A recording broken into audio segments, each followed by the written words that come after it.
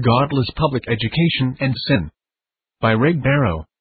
Then said he unto the disciples, It is impossible but that offenses will come but woe unto him, through whom they come. It were better for him, that a millstone were hanged about his neck, and he cast into the sea, than that he should offend one of these little ones. Luke 17 verse 12. In this newsletter we will attempt to answer 3 basic questions. 1. Is the present system of public education godly or godless? 2. Can a Christian remain faithful to God and His law, and still send his children to such a system, or does this necessarily involve sin? 3. And why or why not? The application, or general equity, of the principles enumerated here can often be applied to other areas of life also.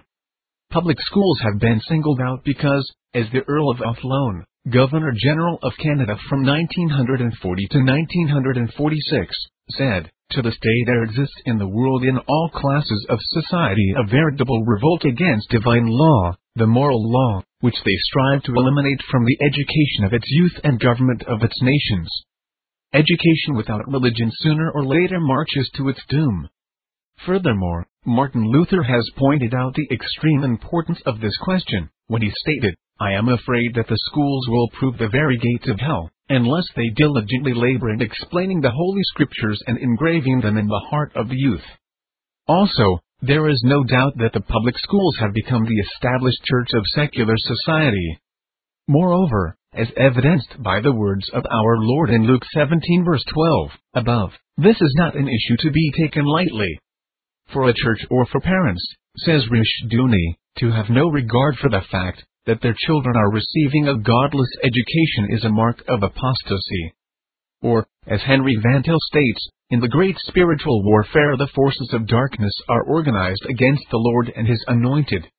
Any organization that claims to be neutral, as do the public schools and some labor organizations, is by the token denying Christ's claims of absolute lordship over all things. As such they are serving the cause of the Antichrist. To deny this is either willful blindness or willful ignorance of the devil's devices and the claims of Christ. I hope that the words offered herein will be enough to spark a prayerful meditation upon the holiness of God and obedience to His law regarding the education of your children. What is sin? To serve God faithfully we must know the answer to the question, what is sin? To answer this question we will turn to what many consider one of the most useful literary documents ever produced, the Westminster Shorter Catechism. Its simple, yet profound statement of biblical truth, given in answer to our question reads, Sin is any one of conformity unto, or transgression of, the law of God. 1 John 3 verse 4.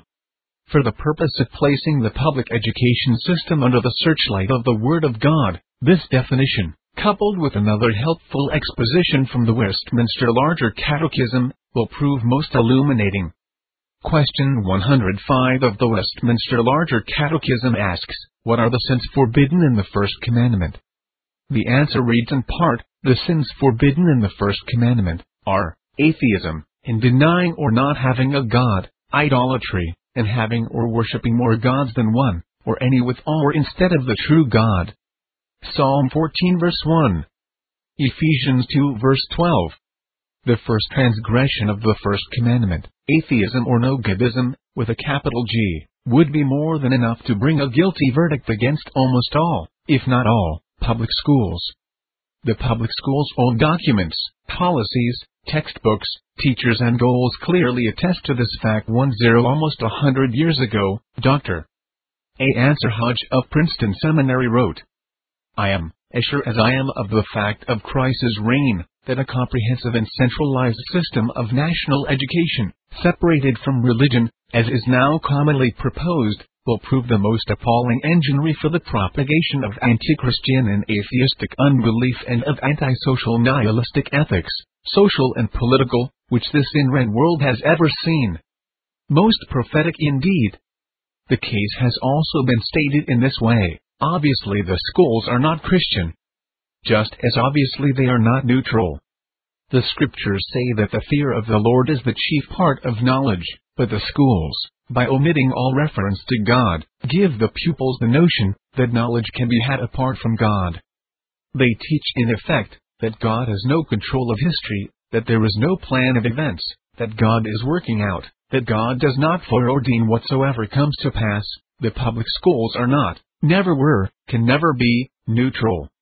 Neutrality is impossible. Let one ask what neutrality can possibly mean when God is involved. How does God judge the school system which says to him, "O God, we neither deny nor assert thy existence"? And "O God, we neither obey nor disobey thy commands, we are strictly neutral"? The big lie of the public schools is that the God of the Bible is irrelevant. The textbooks never mention him. Everyone assumes that children do not need to know anything about God, God's law, and God's word in order to become educated people. This is Satan's own lie. These testimonies could be multiplied, but the point may be better illustrated by taking a look at your own situation and responsibility before God. 2. Whomever you send your children, assuming you are not already homeschooling, you are delegating your God-given authority in loco parentis, as stewards of these precious little souls, to have them trained in accordance with the revealed will of God. Whom then are you sending your children to? Is it to those that love, honor, and obey the God of the Bible, recognizing His Word as the final authority over all areas of life?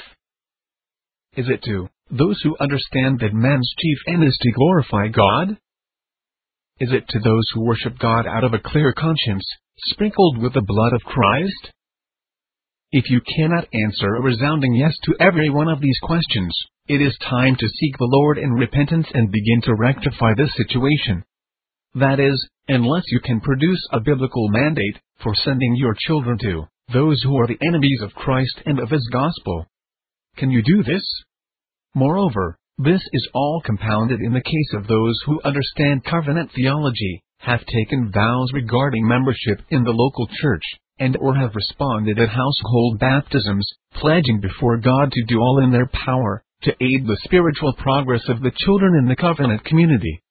This sin is doubly compounded in the case of ministers' elders, as they will receive the greater judgment. James 3 verse 1, should they violate their vows of obedience to Christ and stumble the flock, by sending their own children to be taught by the Moabites and Amorites of the 20th century. Soon to be sheared shepherds.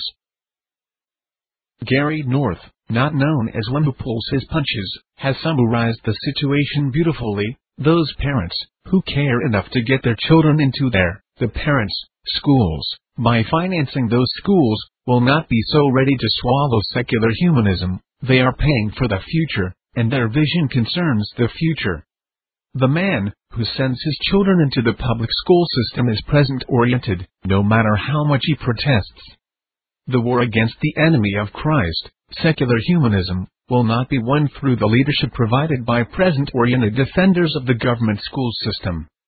The battle for Christian reconstruction is many-faceted, but there is a single litmus test to separate the shepherds from the soon-to-be sheared sheep in this battle: their support, financial, familistic, and verbal, of the Christian day school movement.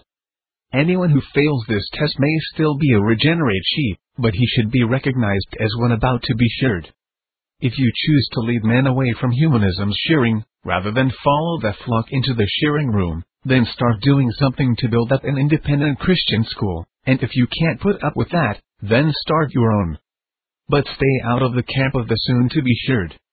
Just in case there are those who remain unconvinced, I will leave you with one of the first arguments that help me see the wisdom of the Christian and home school movement. Suppose a minister was asked to teach your children's Sunday school class at the religious meeting house you attend.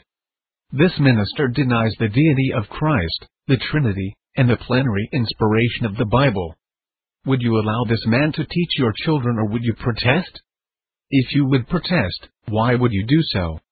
Obviously, because to give your children over to an anti-Christian teacher is a violation of God's law.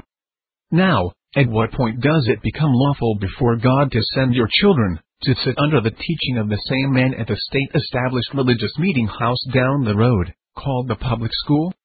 The only difference in instruction involving a change of location and time and the assumption of fictitious neutrality. Covenant keeping. I can see little consistency, stated J. Gresham Machen, in a type of Christian activity, which preaches the gospel on the street corners and at the ends of earth, but neglects the children of the covenant by abandoning them to a cold and unbelieving secularism. The excuses for taking the short-term easy road of public education are legion among Christians. They range from I can offset the public school's influence by teaching my children at home between lunch and after school, which only admits of guilt, while at the same time begging the question, to the always present I don't have the time, or I can't afford it, though large mortgages, new cars, televisions, etc., are easily affordable. Eternity will witness the damage that such a selfish and ungodly agenda produces. This Reformation audio track is a production of Still Waters Revival Books. You are welcome to make copies and give them to those in need. SWRB makes thousands of classic Reformation resources available, free and for sale, in audio, video, and printed formats. It is likely that the sermon or book that you just listened to is also available on cassette or video, or as a printed book or booklet. Our many free resources, as well as our complete mail-order catalog, containing thousands of classic and contemporary Puritan and Reformed books, tapes, and videos at great discounts, is on the web at www.swrb.com. We can also be reached by email at swrb@swrb.com, by phone at 780-450-3730, by fax at 780-468-1096, or by mail at 4710-37A Avenue, Edmonton, that's Edmonton, Alberta, abbreviated capital A, capital B, Canada, T6L3T5. You may also request a free printed catalog. And remember that John Calvin, in defending the Reformation's regulative principle of worship, or what is sometimes called the scriptural law of worship, commenting on the words of God, which I commanded them not, neither came into my heart, from his commentary on Jeremiah 7:31, writes, God here cuts off from men every occasion for making evasions, since he condemns by this one phrase, I have not commanded them, whatever the Jews devised. There is then no other argument needed to condemn superstitions than that they are not commanded by God. For when men allow themselves to worship God according to their own fancies, and attend not to his commands, they pervert true religion. And if this principle is adopted by the papists, all those fictitious modes of worship in which they absurdly exercise themselves would fall to the ground. It is indeed a horrible thing for the papists to seek to discharge their duties towards God by performing their own superstitions. There is an immense number of them, as it is well known, and as it manifestly appears. Were they to admit this principle, that we cannot rightly worship God except by obeying his word, they would be delivered from their deep abyss of error.